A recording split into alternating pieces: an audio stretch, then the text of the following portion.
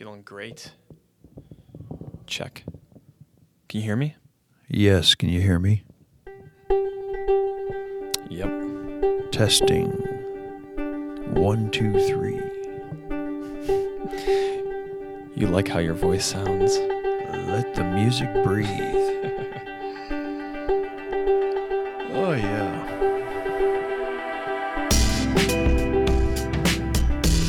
Been a long time, Mike Moore. It's been a long time. A lot of stuff has happened since the last time you and I were in this hallowed conference. Wait, hallowed sound studio in the bowels of Northern Seminary? Bowels. Like, you got married. Sure did. How's it feel? Feels great. It was a hot day, 110 degrees with the heat index outside. You were there. How could I forget? You partook in the Eucharist to celebrate our marriage covenant. I'm silent, stoned on that one because, folks, well, hopefully we'll get into this over the next 2 or 3 weeks. But before we do, this music right here, I got a piece of marital advice for you. Yeah, lay it on me. Anytime you and Grace are going to get into an argument, just have the button ready. Click onto this. Play this song. It kind of chills you out, doesn't it? Is this what you do for your marriage? No. You have to start very early in that pattern. All right, ladies and gentlemen, it's good to be back here in the Griffith Sound Studio, which a man named Greg Holzclaw built. Built it with his bare hands. By the way, I just called him Greg. Jeez. Jeff Holzclaw built with his bare hands. Yeah. It's been a long time, Greg. I mean, Jeff, well, we still miss you. Yep. Here we are. It's been a summer. This is our first Theology on Mission podcast. You got married. You've gained about 10 pounds. I know. I'm looking good. You are looking good. Grace, whatever it is, keep doing it because he's a better man already. Yes. But anyways, we want to basically start off our podcast season with a podcast on the subject of how does God work? How does his power work? And I quoted Wendell Berry on my Facebook page, which, by the way, you cannot become a friend on my Facebook page, but you can follow my Facebook page, and it's about the same effect. But anyways, on that page, I quoted the great Wendell Berry. By the way, comments on Wendell Berry. Jayber Crow. It's a great book. novel. Although at the end it gets really preachy. I didn't think so. Great novel. Folks, I just want to say that I don't do well with reading novels. I try, but I rarely get through a novel. Something's going wrong. We need the cough button. Cough button. But Wendell Berry's Jayber Crow, I got through in about 3 days. It was just a fantastic read. It is a good read. And it's all about our culture of mass efficiency and farming. And every pastor out there ought to read it because you will learn much about how God works in his church. It's also about the formation of desire. Oh, yes, it was. It's been a while, but I got to go back and read it again. Yeah, it's great. Okay, now let's get to the topic here. Back to the quote. The quote is, "The big problems we have now won't be solved with big solutions, but rather by hundreds of people accepting local responsibilities for small problems." Hashtag Ben Sternke. Sternke put that on his, Twitter or whatever, and I copied it. So thanks, Ben, for giving us that quote. Let me read it one more time, and then I would like you to kind of riff on it for a few minutes, Mike Moore, because I know when it comes to a riff, you're good at the riff. Love to riff. You're good at the riff. All right, here it is. The big problems we have now will not be solved by big solutions. Rather, by hundreds of people accepting local responsibilities for small problems. Do you think the way Christians today, sitting in a pew on an average Sunday morning, are thinking we're going to solve the problems of the United States by getting the government to do what it needs to do? But that is the approach for most people in the pews. Big solutions for big problems. Big solutions for big problems. So, All we need is the right guy. I certainly, by the way, we need somebody who's competent and a mature adult. But that's not for today's podcast. No. But, yeah, our first go-to is what in the pew? getting the right person in the right political office, or if you're trying to change the church, it's getting the right person behind the pulpit. Big solutions for big problems. Or if I was actually with I was talking to a church recently, and for them the big solution was getting a new building we because they have a dying congregation. There aren't a lot of people in the pews on Sunday. We need a new building. We need $2 million in debt, and we'll solve this problem. Mm-hmm. Big solutions for big problems. I think the first, often I feel like, I won't mention my church, but often the first go-to when there's a problem in my community of Westmont, whether it be, let's say, the bigger solutions of homelessness or racism, Yeah.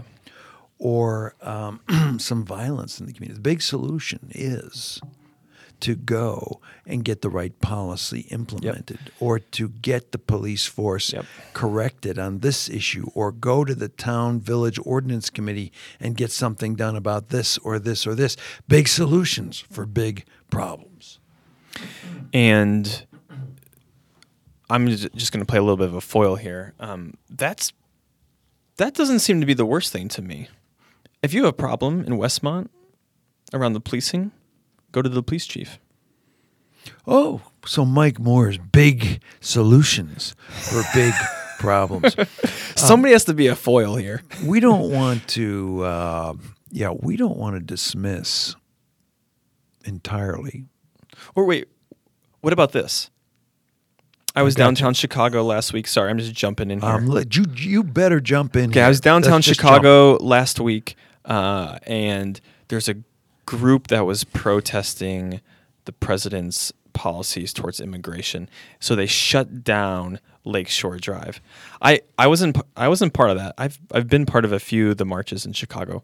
What do you think about those? What do you think about the marches?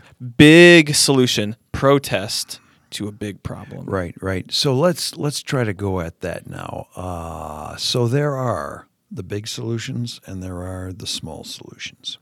Or let's call them the government solutions or the local incarnational solutions. Mm-hmm. I would like to differentiate the way we think about big solutions versus small solutions.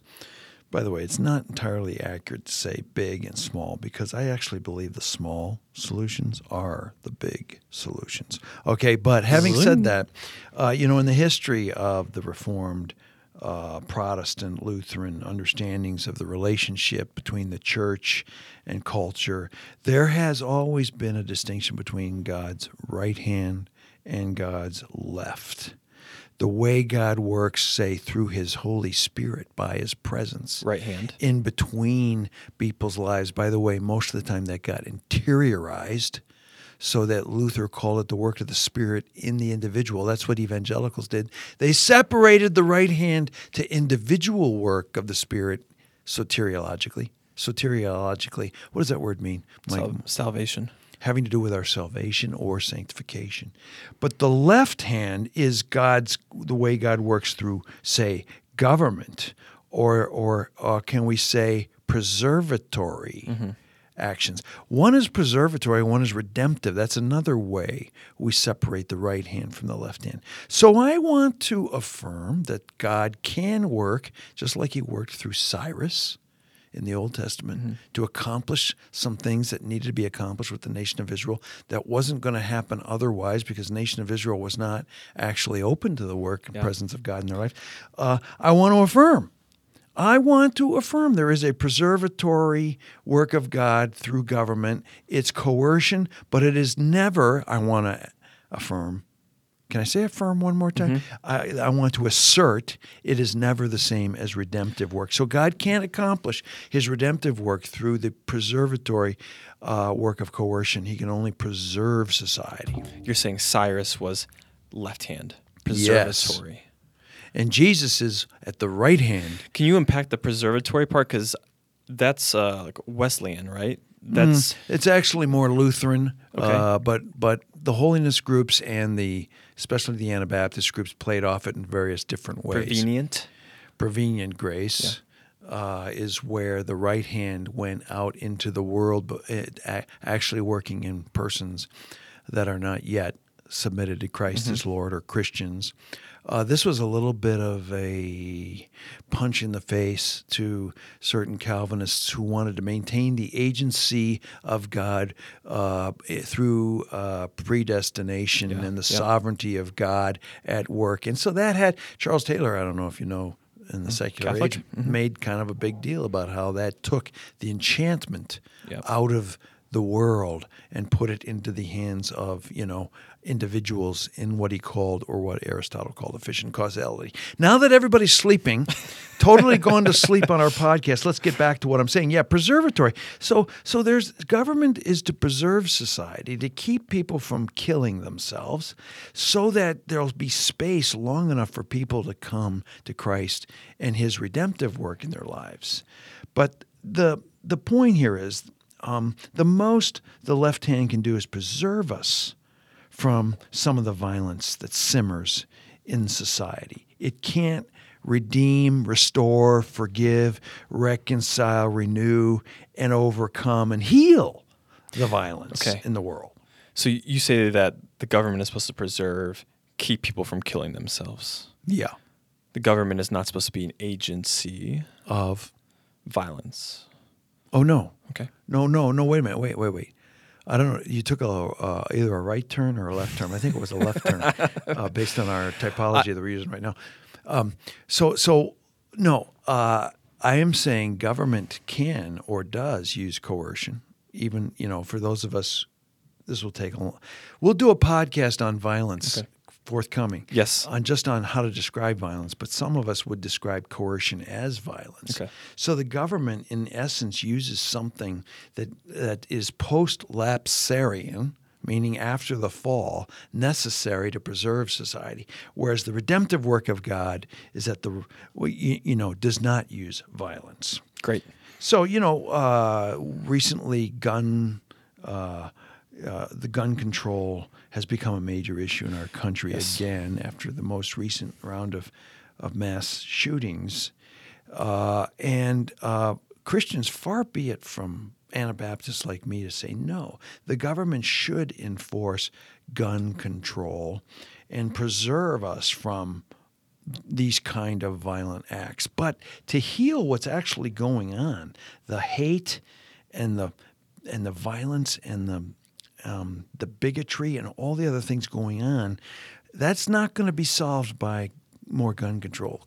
Christians have to be involved in the small places. So again, just to repeat, Wendell Berry, ladies and gentlemen, the big problems we have now won't be solved with big solutions.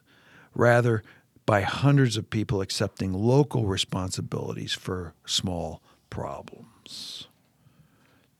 And the big problem that we're talking about right now, or you were mentioning, was gun control. So I just use that as an example. Okay, gotcha. So my point is this.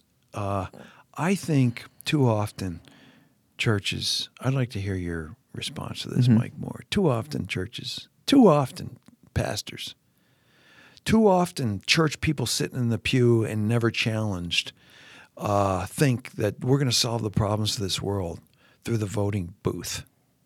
And I suggest a strong no. We are going to challenge. God is going to work in culture and in society by people inhabiting the places of hurt, pain, and brokenness in the world, in our neighborhoods. Yeah, I agree with that 100%. You agree with it 100%? Yeah. What about what I said about the average person sitting in the pew is not being led well by our pastors if they just continually think, I'll just solve all my problems by voting for somebody and listening to more Fox News or CNN? Yeah, I mean, I agree with that all the way.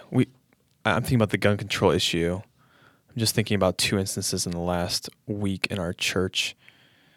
One guy in our church, his neighbor, had 60 semi-automatic rifles in his house that they raided last week.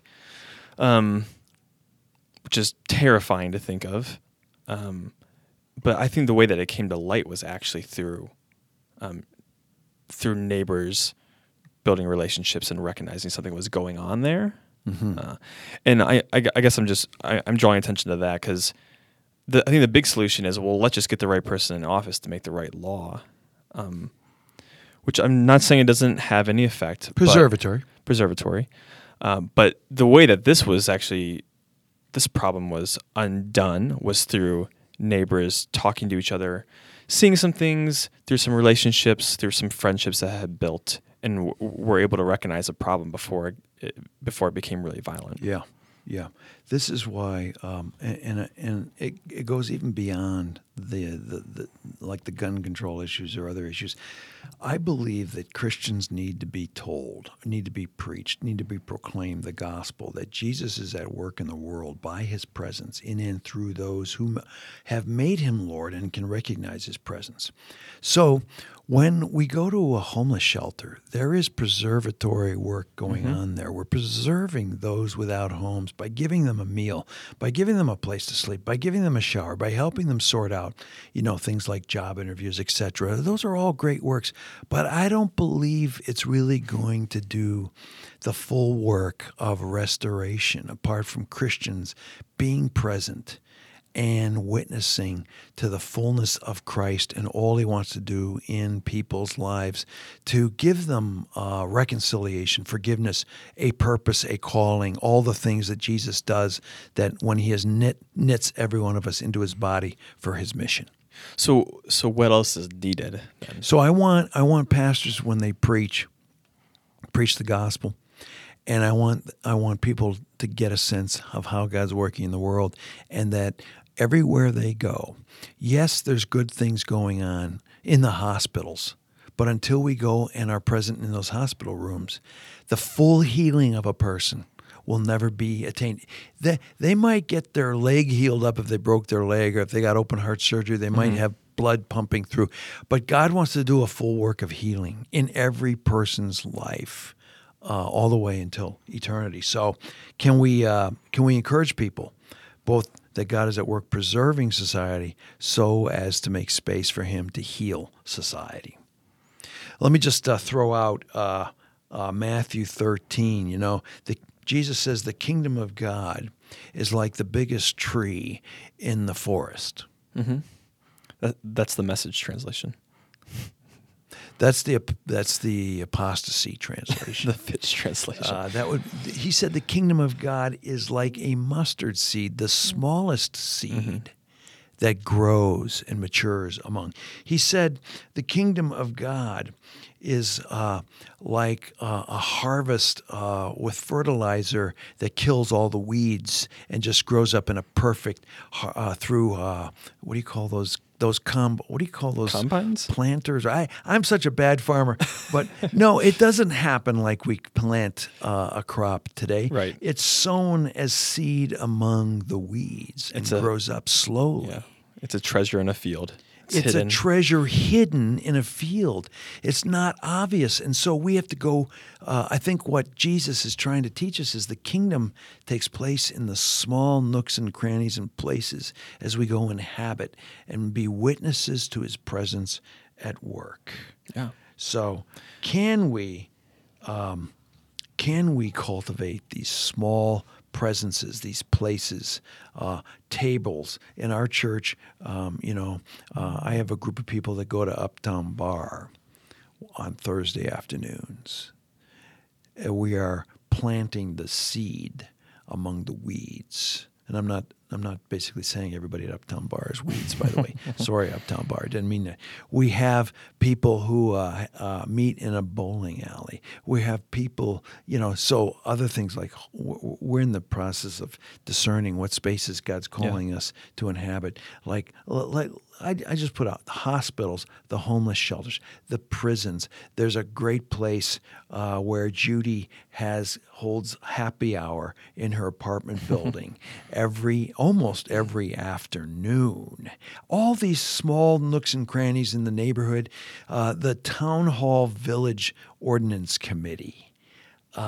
These are the places we must inhabit to be mustard seed to grow and manifest His kingdom. Yeah. I know things are getting kind of long here, and I've been talking a lot. You're good. But I want to give you 3 examples Okay. of how this has happened most obviously in history. And these are books that you can pick up at your local Amazon internet site. That really didn't make sense.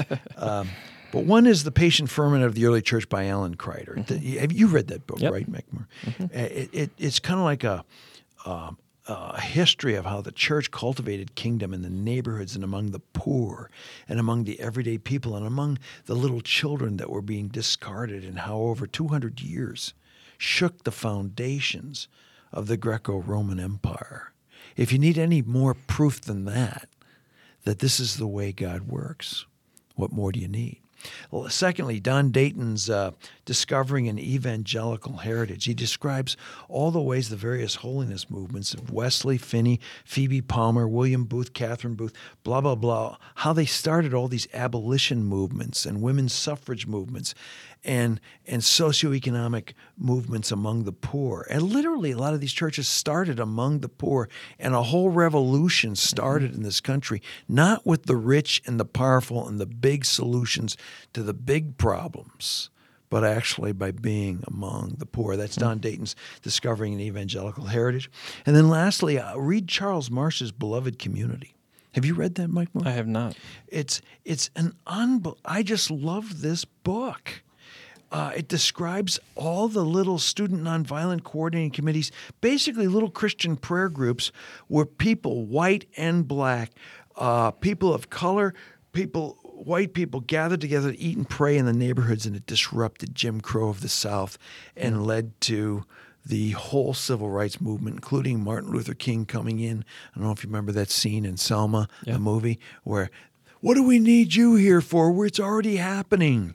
And kind of Martin Luther King Jr. had to kind of defend, and this needed to be a national movement. But anyways, it just shows things happen in the small nooks and crannies. Yeah. Again, the big problems we have now won't be solved with big solutions, but rather by hundreds of people accepting local responsibilities to be present in small, what did he say? Problems. Thank you very much. All right, so here's my question for you, Mike Moore. You're married now. Yep. You're starting a new pastorate, right? Mm-hmm. Yep. The West Side. Yeah. Have you asked me to preach, or do you think about it at all? They haven't asked me to preach yet. Really? Yeah. I preached once, but I mean, I'm not like assuming anything, but it's a shared pulpit. Okay.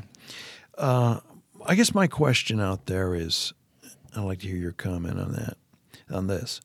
Can small churches cultivate small places of revolution while they're trying to be big? Oh, that's good. Can small churches cultivate small places of revolution, of presence in the neighborhoods? Yeah, I think if you're trying to be big, you're always going to be looking outside the neighborhood, and by that I mean you're always going to be looking to attract, or you're going to be looking to another church or something else as an example for what you are supposed to be doing.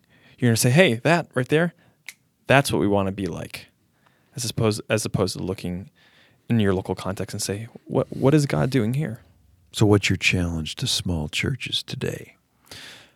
My challenge would be, well, I've been thinking about this for our church, because we do some small stuff really well in the neighborhood, but I think the thing that we don't do very well is we don't look at our neighbors as opportunities.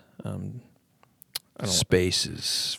Spaces, opportunities to be present with what God's doing there. So Yes. we're pretty good at the programs in the neighborhood. We have like after school mentoring, we have a food pantry, but a lot of it's program driven, and it's small scale, but it's still program driven. The thing that we have a really hard time with, and granted, I've only been there for 5 weeks, so better be careful. I am walking on hollowed ground. But what I've seen so far, and this has been confirmed to me, is we don't know how to be be in each other's homes. Well, by the way, this is not just your church. It's my church. We have to work very hard. We've been doing this for the last 6 months, again, at our church, Peace of Christ.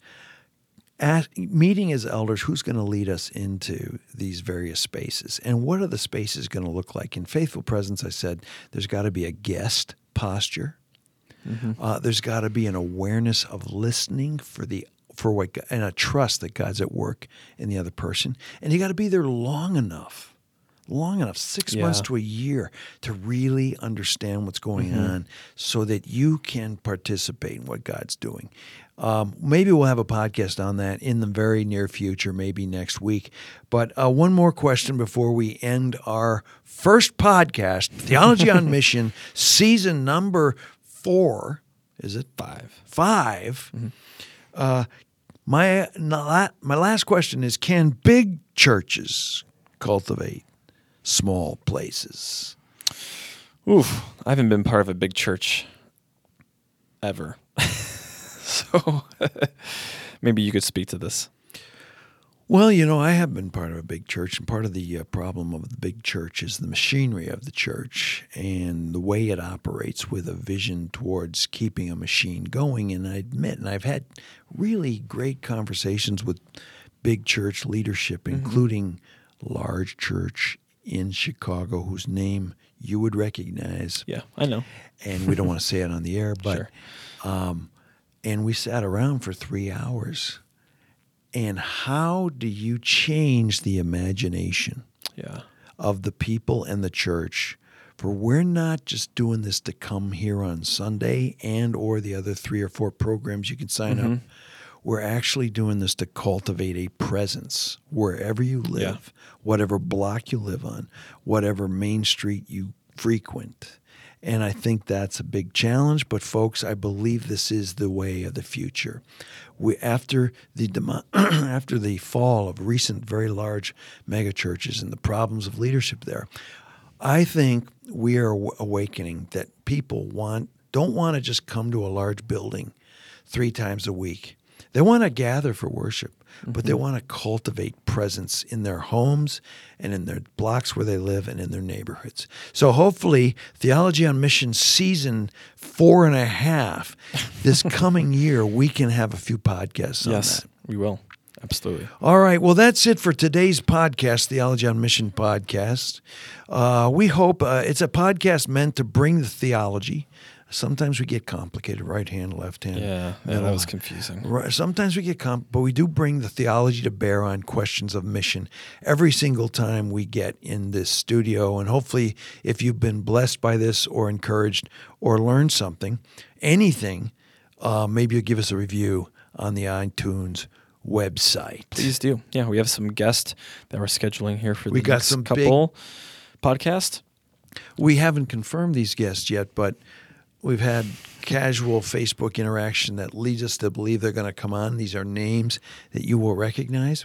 So I'm looking forward to our next season here, Mike Moore. Yeah, it's going to be fun. I think you're kind of getting a little more comfortable in that seat. Settling in. Yeah, I feel pretty much like I belong here. Yeah, I would just one tip. Thanks. I didn't have the word. One tip that you might take from me: bring a hockey stick in with you. Love to. Just put it beside you. Don't have Pittsburgh Penguin written on it. And I don't know. I'll feel a little more comfortable with you if you do that. Folks, It's been great. We will see you next time. Theology on Mission podcast. Until then, it's over and out. So long. See you later.